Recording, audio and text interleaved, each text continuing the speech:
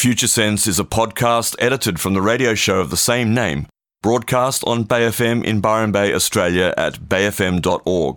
Hosted by Nick Jeans and well-known international futurist Steve McDonald, Future Sense provides a fresh, deep analysis of global trends and emergent technologies. How can we identify the layers of growth, personally, socially, and globally? What are the signs missed, the truths being denied?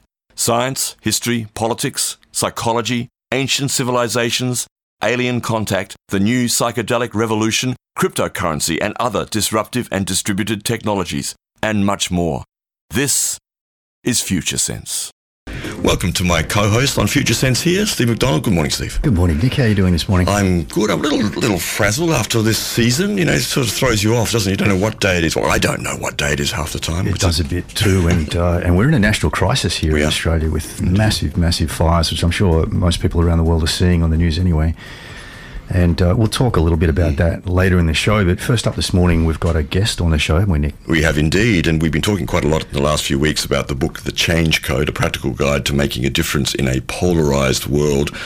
And that is, the author is Monica Bourgeau. We'll be talking to her from, I think, Portland in Oregon. That's right. In about 10, 15 minutes or so from now. It's a book that, as you may know if you listen to the show, that Steve here wrote the foreword for and is also quoted in there, here and there too. It's for leaders, visionaries and change makers. Those are the folks that we like to talk to here on this show, because there you are out there. Hello. Hello. Indeed, and we've got a couple of books to give away to local listeners, so listen in and you might get a chance to grab a book. In fact, you can actually call up pretty well anytime. Kate is out there already. She's familiar with the book. She has a copy out there she can look at herself at the moment. So you can, if you are a subscriber to Bay FM, then you can call up 66807 999. 66807 999 and go in the draw for a copy of The Change Code, which has been generously donated. A few copies. We have some, but we're just going to give away 2 today, given them by Monica. Thank you to her, and we'll be talking to her very soon. Yeah, fantastic. It's 2020, the first show of 2020 vision. They say hindsight is 2020 vision, but we need more than hindsight on this planet now. We do, yeah. It's 2020 is shaping up to be a rather turbulent year, but I'm sure there'll also be some pretty amazing things that happen as well. I think it's going to be action-packed. Action-packed, and we're going to be talking about action today, talking about agents of change. Many of you out there who listen to this show may well consider yourselves in some way or other to be agents for change. That's the most immediate thing that is a focus in your life at this time, to contribute to the change on this planet that is clearly needed in so many ways and in very complex ways. So we're going to be talking to you particularly today, and that's all of you out there, of course, because you're all change agents. You're tuned to Future Sense with Nick Jeans and Steve McDonald. Engage, emerge, activate, and spiral up. If you're tuned to Future Sense, it's 9:18 on Bay FM. If you're listening live here in the morning on the Northern Rivers of New South Wales in Australia, the east coast of Australia, we are on. If you're listening somewhere else, and certainly riddled with extremely horrendous fires and conditions in the south of the country, in the southeast of the country, and our thoughts and prayers go out to all of those people, all those folk out there, and all the firefighters, the RFS, and all the others who are battling those incredible blazes. And if you're listening somewhere else out there in the world via our podcast or via our website at bayfm.org, live streaming, you could be listening right now, or our podcast at futuresense.it. And I should also mention that we have, of course, our text line, which you can text at any time if you're local to us, 0437341119, 0437341119, if you have anything to add to, comment on, or bring our attention to. But we have on the line our special guest this morning, and great pleasure to welcome her from Portland in Oregon. Yeah. Hello, Monica. Hi, Steve and Nick. Hello, Monica. Monica Bourgeau, she is the author of The Change Code, a practical guide to making a difference in a polarised world for leaders, visionaries and change makers, and with a foreword from our friend over here, Steve McDonald himself. That's right, and what a time it is on this planet in terms of change, where we've got people protesting all over the world calling for change and desperately trying to make it happen. And how long ago was it, Monica, that you formed the idea to write a book about change? Well, I actually really got serious about writing a book at the end of last year. So I started blogging back in 2011, and I wrote a blog post called 7 Ways to Change the World back in 2014, and it was on Huffington Post, so it got a really great response worldwide. And it really helped me see the value of a really simple but optimistic message. And so kind of since that time, I've thought about writing a book. And I got really serious at the end of last year. When you say last year, was that 2018? 2018, yeah. Wow, so you've knocked this book out and got it published in 12 months. That's a pretty amazing task, really. Yeah, it was pretty intense. Yeah, I can imagine. Is this the first book you've written? It is the first book I've written. Wow. And do you have a background in writing? Obviously, you've been blogging for a while. Not really. I've been blogging for a while and have just been really interested in writing. And then I was interested in, writing something about how to create positive change. And then, of course, once I discovered Graves's whole theory, I just knew that, that needed to be the underlying framework for the book. Right. And when was it that you came across Graves's work for the first time? So I really believe that once we set a really clear intention and we step into that we can kind of co-create things with the universe. And writing this book was definitely a lesson in that for me. So I decided at the end of 2018 to write a book, and I knew it was going to be about how to create positive change, but I didn't know about Graves's theory or anything like that at that time. And then almost immediately after making that decision, I found this class locally, a 6-week class on spiral dynamics. And of course, I had no idea what that was at first, but once I heard the description, I thought, oh, that might be interesting. And then after one class, I was just completely blown away. And it really changed my life. Wow, that's quite extraordinary. I actually thought you discovered Graves maybe a year earlier than that, but that's even sooner than I thought. And to be able to get your head around the model and then put it down on paper in that short space of time is quite extraordinary. Yes, I was just going to say, Monica, this is Nick here. It made me a bit envious, actually, because the clarity of your perception and understanding of the model seems to be, almost transcendent. As you said, it's like the universe gifted you this opportunity to reach into this material and inform the book that you wanted to write anyway without actually knowing how that was going to unfold. So it's pretty amazing. Yeah, absolutely. In all honesty, I kind of became obsessed with the theory. Like as soon as I learned about it, it just gave me so much hope and comfort that what we're going through right now, kind of the chaos and all the turmoil that I see around me, is part of a normal change process. And I also saw that there could be a lot of really practical applications for the theory. So I just was determined to learn absolutely everything I could about the theory. So I started reading and researching and, pretty much all of my free time. And of course, that's how I came across Steve and the Future Sense podcast as well. Cool. And at what stage did you reach out to Dr. Don Beck, who, of course, is one of the co-authors of the Spiral Dynamics book? So I didn't actually reach out to Dr. Beck until kind of maybe mid-year, and it just so happened that I had a business trip in Dallas, Texas, which is not too far from his home in Denton. And so I had sent him a couple of emails and he hadn't really responded, but he responded while I was in Dallas and said, I'd be happy to meet with you, and here's my address. And so I made the trek up to Denton to meet with him in person, and it was pretty amazing. He was incredibly kind and gracious, and he had all of these materials just meticulously laid out across his living room, and kind of took me on a tour of Graves's work and his work as well. So it was very meaningful and incredibly educational. Well, that's wonderful. And as you know, I trained with Don back in 2005, a couple of years after I discovered Graves's work also, through the Spiral Dynamics book. And Don must be getting on in age now. Do you know how old he is exactly? I know he's in his 80s, and he actually just had his birthday at the end of December. So he's had kind of a rough go of it. He's had some health issues the past couple of years, and he lost his wife just over a year ago. So he hasn't been very public. So for him to kind of let me in a little bit was incredibly gracious, and I'm very grateful. I was fascinated to read, Monica, about his work with Nelson Mandela, and as I also studied Graves' work, I was familiar with Don Beck's influence on Nelson Mandela, but I didn't realise how foundational in some senses it was to the work that he did as once he got out of jail and became the president of South Africa. Can you just expand on that a little bit? Sure. There's actually a book that Dr. Beck wrote about the topic in a lot more detail, but it's called The Crucible. And Dr. Beck had made several promises to Clare W. Graves when he was kind of going out on his own. And it was really to start applying Graves's theory to real world challenges. And one of those was to try to make a positive impact in South Africa.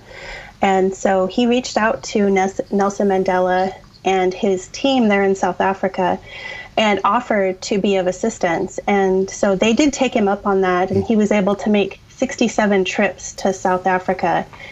And one of the things that was really impressive to me is that Dr. Beck was a full professor at a college in Texas, and he actually gave that up and funded a lot of the trips himself through his retirement accounts and some various consulting projects and that sort of thing. But he was really committed to proving that Graves's theory was more than just a theory, that there were really practical ways that you could apply it to some of the hottest tension places in the world. Yeah, that's right. It no doubt changed Don's life as well, because, as you said, he was a professor of history and basically gave up his career and just devoted the rest of his life to working with Graves and educating people about his model and applying the model also in the world. Yeah, that's fantastic. Monica, we might just take a short break and we'll come back for some more. Yeah. Thanks for joining us. Monica Bourgeot, she is the author of the Change Code new book, and we have 2 copies generously donated by her today. We've got some others, but today we're giving away 2. If you are a subscriber to Bay FM 6680799, give Kate a call. She's out there. She'll take your details down there, and we'll run the draw for as long as we're talking to Monica today, and then draw those 2 books, gifts from her. The Change Code, A Practical Guide to Making a Difference in a Polarised World. And the polarisation is something I'm sure we'll be talking about quite a lot shortly. We'll be back. For all of you out there, strangers in a strange land, you're grokking Future Sense here on Bay FM. You're tuned to Bay FM, and it is 9:34 here on Future Sense with Steve McDonald and myself, Nick Jeans. And quickly before we go back to talking to Monica Bourgeot, a couple of texts have come in that are relevant. Thank you. 0437341119 if you want to text in. And first listener says, there have been times in the past I've barely been able to be an agent for changing my underpants, let alone anything greater. Thanks, Nick and Steve, for helping fuel my inspiration to tap into flow and commit to being a part of a movement for big picture change. Cheers, Jack in Brisbane. Hey, Jack. Thanks for joining us from Brisbane. Jack. And secondly, second text from someone else. Hey, guys, I read her book already. Whoa. I read her book. It's awesome. It sounds like a lot of the content came from this show, and in particular Steve's analogies and metaphors. Very inspiring. I would love to become one of the change agents she writes about. Lovely. Thank Wonderful. you. Did you hear that, Monica? That's awesome. I'm so glad that you enjoyed the book. Thank you for the feedback. Cool. Very good. And I thought we might just talk for a moment, Monica, about your career background, just to get a sense of what shaped your understanding of change, the kind of work that you've done in the past. Do you want to give us a little summary? Sure, you bet. So I actually grew up in a really rural town in Montana, but I went on to get a degree in psychology and a master's degree in management with an emphasis on organizational leadership. And that's really where I started learning about complex systems and complex system design. And then as far as a career, for the past about 2 decades, I've been working in healthcare transformation with rural hospitals across the United States, as well as with health insurance companies. And our goal has really been to do system transformation and payment reform. But kind of 2 of the coolest things I've done in my career were creating hackathon events, and I partnered with MIT to create hacking medicine events. And so that type of innovation and just exciting energy of change has just been something that I've always really been drawn to. And then I've also spent almost 20 years studying personal transformation and spirituality and all of those sorts of things. And then I, of course, discovered Graves. And I'm definitely still learning about all of this, which is so much fun. That's cool. Tell us just briefly about the hackathon events. I take it they were kind of live events, like face-to-face events where people were trying to innovate on the spot. Is that a fair description? Yeah, absolutely. So when I was in healthcare transformation, it was really frustrating to try to create change in the American healthcare system. And so I always looked a lot to entrepreneurs and designers and people with different perspectives. And so I thought, wouldn't it be fun to bring together rural hospital executives with some of these other perspectives to brainstorm and come up with completely out of the box and new solutions. And so that's the kind of thing that we did at the hackathon events. And fortunately, I was able to partner with MIT and their hacking medicine program to lead those events. So they already had kind of a proven model and framework. And we came up with some really cool things that have actually been implemented. So that was a lot of fun. That's very cool. And when it came to conceptualizing the Change Code book, what was the scope of your thinking in terms of creating change? Like, clearly you were working within a health system, and I guess on a sort of a national scale, perhaps thinking about upgrading, changing the health system. And when you came to conceptualize the book, were you thinking on a kind of national scale, or were you really thinking global? I was definitely thinking global, but, certainly in the United States as well, and really understanding the importance of creating new systems that would support change, because I see kind of every day in my work about how systems can keep the right thing from happening, both with patients and just in our day-to-day lives. And so I really wanted to be part of that. And the goal really was just to inspire people to take action and to start working toward positive change, because I just felt like a lot of people were feeling kind of like I was before I discovered Graves's model, that they were really frustrated and almost kind of getting paralyzed by the negative headlines that were in the media. And so I felt like it was really important to share this model with those people that are out there that really are pathfinders, and, they're out there creating change already, and just to let them know, keep doing that, and we need you now more than ever, and to give them some real tools to do that. That's great. And as well as Graves's material, you've also got a lot of good content in the book around the issue of polarization and dealing constructively with polarization. And what was the origin of that? When did you first come across that material?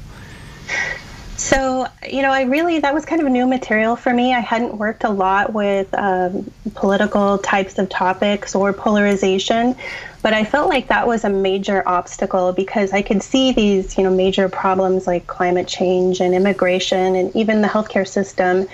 And it was frustrating to me that we weren't able to communicate and come together to work towards solutions. And so I identified polarization as a major factor in all of that, and felt like really to make progress, we needed to somehow be able to tackle some of the polarization that we're seeing. And so you've got some really good practical model kind of material in the book there to guide people on how to think about polarization and how to approach solutions, right? Yes. So one of my favorite tools that I share in the book is a tool that was developed by Dr. Barry Johnson, and it's called polarity mapping and polarity management, because there's pretty much polarities in everything we do, and good leaders really learn how to identify those polarities and manage to them, rather than the whole pendulum going too far one way or too far the other way. So for example, just the decision that a company or an organization or an individual would make, if they should change or stay the same, that's an example of a polarity. And so you can look at the pros of changing, you can look at the cons of changing, you can look at the pros for staying the same, and the cons for making too much change, and really start to balance those polarities. And that's how you get really good leadership. And so that was a really helpful tool that I discovered in this process that I've already started using in my workshops and in my own organization to help drive change more easily, and also to do it in a way that really looks at all perspectives to create better solutions.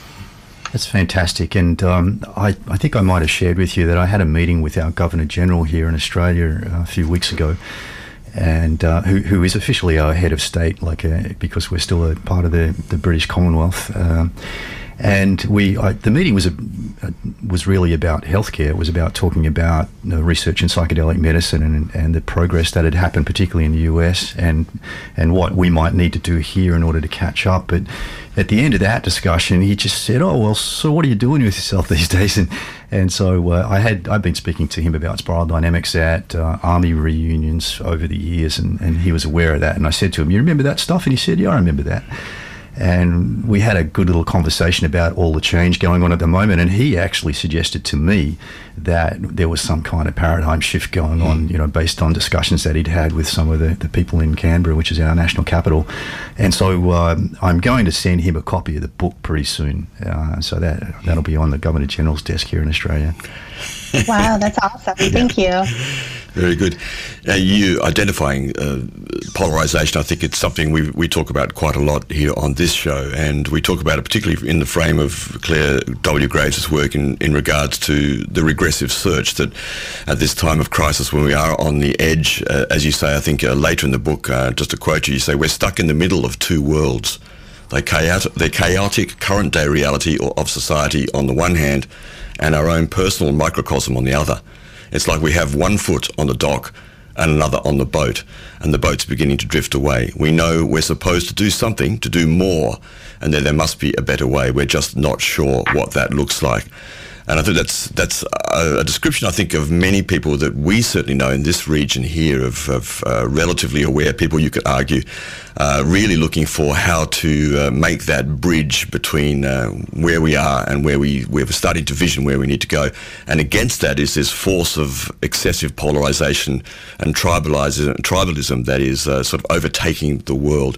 So it is actually a natural process. Can you speak to that a little bit, please? Sure, yeah. I love that quote that you just shared, Nick. Thank you. And it actually kind of comes from my healthcare background. We talk a lot about the shaky bridge because we're trying to transition our healthcare system in the United States from a volume-based system where doctors get paid based on the number of times they see a patient to the value-based system where it's really based on more positive outcomes and keeping the patient healthy. And so I think of that, one foot on the dock and one foot on the boat kind of a scenario a lot with change. And that's where I think polarity mapping becomes really helpful because you need to make that change. But also if you go too quickly and change everything, you're setting yourself up for failure. And so it's good to look at kind of both sides of an issue and have multiple perspectives so that you can understand all of the different components that are going to be affected by just making one small change. Yes. And so, really being informed about that. I think one of the things that really both made absolute sense, but also challenged me a little bit, was the notion that you bring forward to change agency on the planet at this time, which is what your book is addressing. The change agents that many of us seek to be, is the notion that we're going to have to be satisfied with solutions that are good enough going forward. I think this is key, and it sort of speaks to that complexity which you just mentioned there. There are so many factors, so many levers. When you move one thing, another thing moves. I think that's maybe one of the hardest things for many people to come to, is maybe there isn't some silver bullet anywhere. There is actually strategies we need to move forward that incorporate all of this, but are the best we can do in any given moment in time. For sure. And that was actually a really big epiphany for me in writing the book, is coming to that conclusion, because I'm definitely a problem solver and I want to get in and just, fix some of these big problems.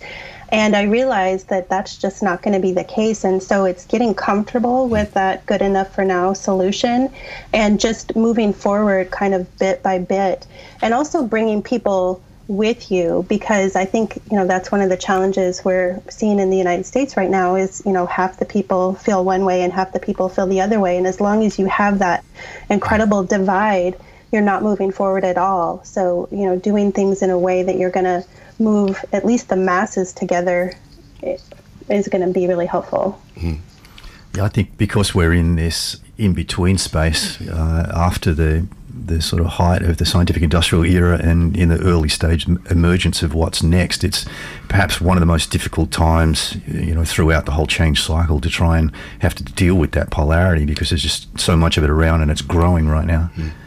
Mm-hmm. Yeah, absolutely. And that of course is where Graves's work comes in and really shows its value, is that we can understand all sides of the, all perspectives rather in the polarity situation, and even the, different layers. I mean, I guess when we talk about polarity, by definition, we normally mean this or that, two choices, but Graves kind of teases it out a bit further so we can see, more detail on either side of the fence. Absolutely, and I think the example you use a lot, Steve, is really appropriate about not throwing the baby out with the bathwater, because there is value in some of those earlier layers that we need to tap into in order to be successful in solving the bigger problems that we face. Yeah, absolutely. Seems to be the key, really, is how to bring everybody with you, as said, transcend but include, and to find the set and setting for each individual in their expression from their value system to have value in a new world, in a solution-based world going forward. That's really quite a strong challenge, just that, I think, for many of us. For sure. And I think especially those of us that are change agents and that like to kind of drive change, I can always see the benefits of creating change, but it's actually a really good exercise for me to look back at, what are the benefits of staying the same and the way things have been done before, and how can we start to mesh some of those benefits with the benefits of change in order to make transitions more smoothly. Yeah, and that's part of the value in the regressive values search. It's easy to look at that regression as a negative, but it also includes the positive aspect of looking back to previous eras when we've lived communally, for example, and remembering how we did that, and also understanding in that process that we're not going back to that, but we're learning from it in order to create something new, something more complex and capable. That's a really good point. Yeah. We'll take another little break here, Monica. We're talking to Monica Bourgeault, the author of The Change Code. You're resonating right now on Future Sense with Steve McDonald and Nick Jeans. It's 9:54 here on Bay FM on Future Sense with myself, Nick Jeans, and Steve McDonald. Through till 11 o'clock this morning, we're talking today to the author of The Change Code, Monica Bourgeault. She is in Portland in Oregon, and it is the practical guide to making a difference in a polarized world. And the term that she uses often in the book is agents for change. It is a book that is speaking to agents for change. If you identify yourself in some way as that, I know many people do, in the various fields, in the work that you do, in the volunteer activity that you do, in the environmental work that you do, in the social justice work you do, in other areas of life. And if you identify yourself as an agent of change in some form or other, then this is a book that's going to definitely give you a lot of really fantastic tools. And you can win a copy of the book, of Monica's book. We have two. If you are a subscriber to Bay FM, 66807 give us a call and go in the draw. Yes, indeed. And it's a very digestible book. It's very easy to read. Indeed. And it's very clear, and it's full of wonderful tools and guides. I mentioned to you before, Monica, that I thought about writing a book a few years back on Graves's work, and I saw the need for something fresh and something that really spoke to this time in history, because the Spiral Dynamics book, of course, was published back in the 90s. And there have been a couple of other books put out there, but I think yours really takes the prize in terms of the brief yet informative nature of it, and the way that you can just pick it up and digest things really easy, and it's really a wonderful manual for change agents, who want to take action. Thank you. One of my goals in writing the book was to create something that was really accessible, because, while I enjoy a lot of the other books on spiral dynamics, they are a little bit dense sometimes, and I felt like we needed more of an entry-level really accessible type of book for change agents. Yeah, exactly. And I ran into that trouble back about 10 years ago when I was teaching spiral dynamics in the corporate world. The book, a wonderful book and life-changing book that it is, it was full of jargon which really just didn't translate well, particularly to our culture here in Australia. And I very, very quickly realised that I needed to change the language and change the way that I presented it to make it work a bit better. Particularly, in the context of like a 2-day course or something like that. Let's just quickly skip through the content of the book and get you to speak a little to that. So I guess you open up with the chapter heading, "Why Can't We Be Friends?" and then how change really happens. Just talk to that briefly. Sure. So the first chapter, Why Can't We Be Friends, is really about polarization and why we're so polarized. And some of the really interesting kind of discoveries that I had in writing the book and that I talk about are that as individuals, we're not really as polarized as we think. But unfortunately, we're kind of caught up in this exaggerated cycle of polarization because our politicians have become much more polarized than before. And some of that is due to funding. That's where the political funding goes, is more to the extremes are the ones that are funding a lot of the campaigns. And then when you add to that the media and the sensationalism and social media and just the negative confirmation bias, when we see something from the other side, we take it as a negative. And all of those things have kind of created this polarizing environment. Yeah, that's really in our face here at the moment with the fire crisis and the political response, which has been less than adequate in the eyes of most Australians. And what's becoming really, really obvious is these underlying agendas, which in day-to-day politics are certainly there, but they're not so critical because we're not looking to our politicians to take important and immediate actions for the good of the greater community. They're just kind of doing the background admin, as it were, for the country. But one of the things that happened just in the last couple of days here in Australia was, I guess most people in the world who have been watching the news about Australia probably might know that our Prime Minister, Scott Morrison, went on holidays around the time that the fire crisis was really just starting to ramp up. And a lot of people saw that as being a bit disconnected and inappropriate. And then when he came, he did actually cut his holiday short and came back to Australia to kind of pay attention to what was going on here. And one of his very recent actions was to produce a party political advertisement to put on the television to talk up how good his response has been, I guess in part to try and compensate for the fact that he was under a lot of criticism for not being in the country. And it's just really not gone down very well at all. As you can imagine, people are wanting a leader to focus on what needs to be done and the greater good. And here he is essentially focusing on his own image and trying to pump up his own image through advertisement. And I think that's a great example. And it's all tied in with, as you say, this what I call corporate capture, where our political system has grown into something that really relies on sponsors, financial sponsors, and often the agendas that are pushed by our leaders are those agendas rather than for the community itself. And I'm sure you sort of identify with that in terms of what's happening in the US as well, right? Absolutely. And that was one of the things that I discovered in writing the book as well, is that most people in the United States, I can't speak to Australia as much, but they feel like they don't have representative politicians really working for us. And I think that's just about a consensus across the board. In fact, there was a survey that I cited in the book created by hiddentribes.us that surveyed many thousands of people. And what they found are that most people fall in the frustrated middle of the political system. They're not far right and they're not far left, but of course our politicians are not in the middle. And so there's a great deal of frustration with the political system in general. Yeah, absolutely. And how change really happens. Tell us about that part of the book. Yeah, so I definitely built a lot off of your kind of model for change, based on Graves's work with how change happens and going through the different stages of change and talking about the regressive value search that you guys talk a lot about on the podcast. And I feel like we are definitely seeing a lot of that right now with the slogans like Make America Great Again and those types of things, where we're wanting to go back to a simpler time to try to ease some of the tension and the chaos that we're feeling. But unfortunately, it's really not working. And I think we're seeing that very clearly in the United States right now. Yeah, we are too here. You talk a lot about this, and I'll just go back because it seems appropriate to the book, David Brooks's book, The Second Mountain, which you refer to, and his 4 interrelated social crises.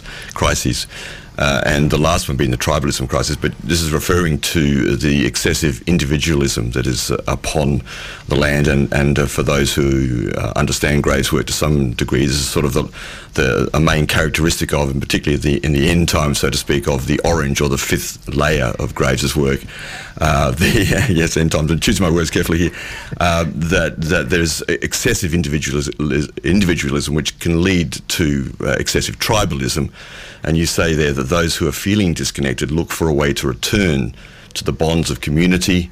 But unfortunately, tribalism provides the dark side of community. Instead of community based on mutual affection, tribalism provides connection based on mutual hatred.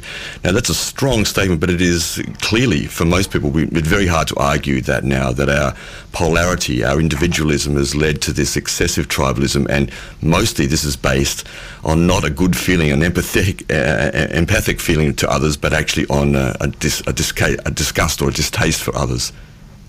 Yeah, that was an interesting element too in the research, is just finding that we view people from the other party as being far worse than they actually are. Yeah. And there's these perceptions out there.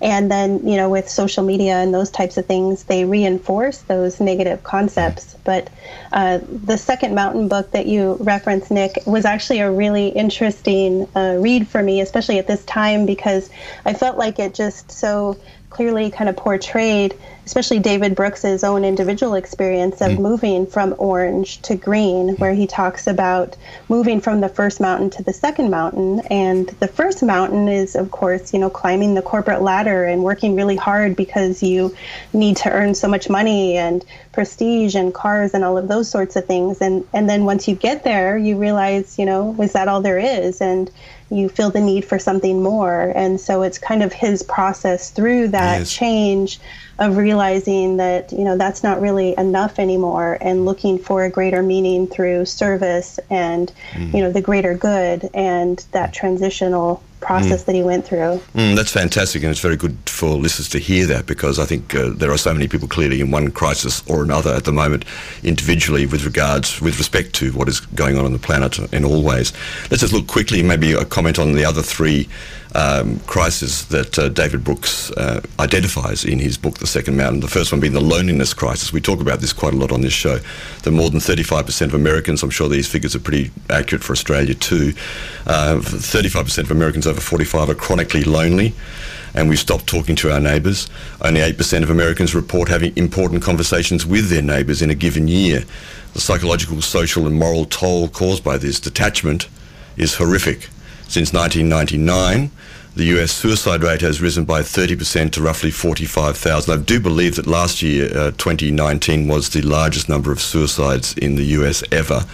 And also opioids kill another 72,000. So those statistics really point to something in this loneliness crisis, don't they? They sure do. And boy, I see that every day firsthand, just working in the healthcare system, of the opioid epidemic and how that's hitting communities across the country, especially the rural communities that I work a lot with, their hospital systems. They've been hit especially hard by opioids and suicides and all of those types of things as well. So definitely see that kind of every day in the healthcare world. Yes, indeed.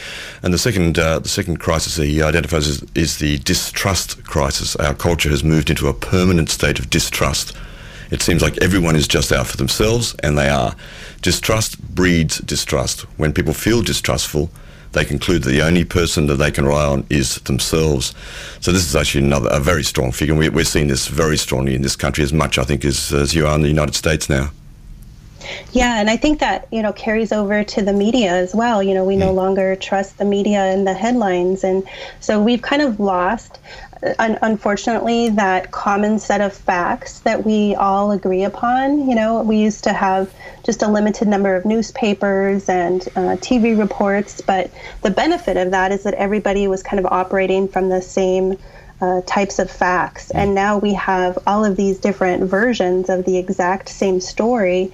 And so it can be really hard to discern which one is accurate and which one to believe. And so I think that's just creating more and more distrust just in general. And I guess it leads to the fourth crisis that David Brooks identifies, which is the meaning crisis, that there's a pervasive lack of meaning in our society, and related mental health problems such as depression and suicide are seeing a significant increase. And it's pretty clear. If you can't trust anybody, if you're feeling alone and you can't trust what's going on in the world, then it's very hard to find a strong sense of meaning in yourself, I think, isn't it? Yeah, for sure. And that's something I hear a lot, still kind of working in the corporate environment, is just a lot of people feeling like, is this all there is? And feeling like they're meant to do more and make more of a difference, but they're maybe not sure where to get started or what to do. And so I think that there's a high level of desire to want to make things better, but really not knowing where to start and wanting to create that additional meaning, but not knowing where to start.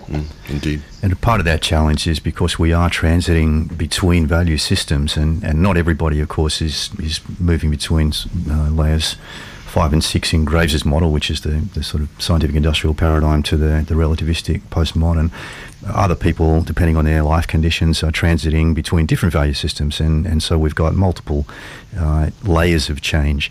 And when we're in between that space, from as we move from one value system to another, we have to let go of our old values. It's like our anchor points come loose and float a little while, and that can be a very scary place to be, where we're not quite sure what our values are. And I think that's where the Change Code book is going to be really useful for people to just read about the value systems, and straight away they'll be able to identify which one of those they feel that they're moving to at the time. And I think that's going to be really, really useful, because it will help people start to put down new anchors and really settle on, okay, yeah, that's what I'm feeling. Yeah, and that's been interesting. That's definitely been a lot of the responses that I've been getting back from the book so far, from people who read it and just from people around me, is just almost a surprise that this theory was out there and that it is so descriptive of what's happening right now and the experience that they're feeling. And so I think it provides a lot of reassurance to know that, this is happening, these are the different layers, and that it's normal to move between these, and that some of the chaos and tension that we're experiencing, both as a society and as individuals, is really a normal part of the development process. I think that was really reassuring to me, and that's what I'm hearing from others as well. Yeah, absolutely. And this model really represents the kind of quantum mechanics of psychology. And I don't want to scare anybody off by saying that, but it really is. It's teasing out the background detail in understanding human nature and psychology, which really just hasn't leaked into the mainstream yet. But now is the time for that to happen. Yeah. Absolutely. I just want to say, actually, on that point too, with regards to the model, and many listeners to this show and to the podcast are getting pretty familiar with Claire W. Graves' model. But if not, I think one of the important things that your book also shows is the model is an overarching model. It is a quantum model, but you incorporate and you mention a number of other pieces of good work, of tools that you use that can be used. So it's not that the model is the only thing. It's the model can, of course, encompass really good work that represents and reflects the movement between value systems where necessary, and I think that's really important for people to understand that this is not some sort of this is the answer kind of thing. It is a structure which shows and reflects and mirrors the actual process which human beings actually do go through.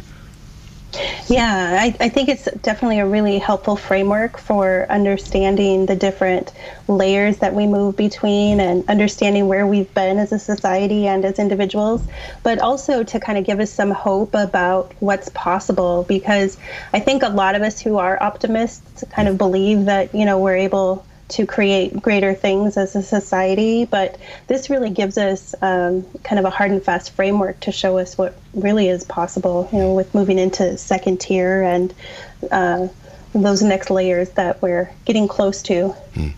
Wonderful. We'll take another break, and perhaps we'll have another session, or even two. We'll see how we go with you, and we might look at those second tier examples and possibilities, and things to look at, the value systems and the what we can identify as second tier as it's moving forward.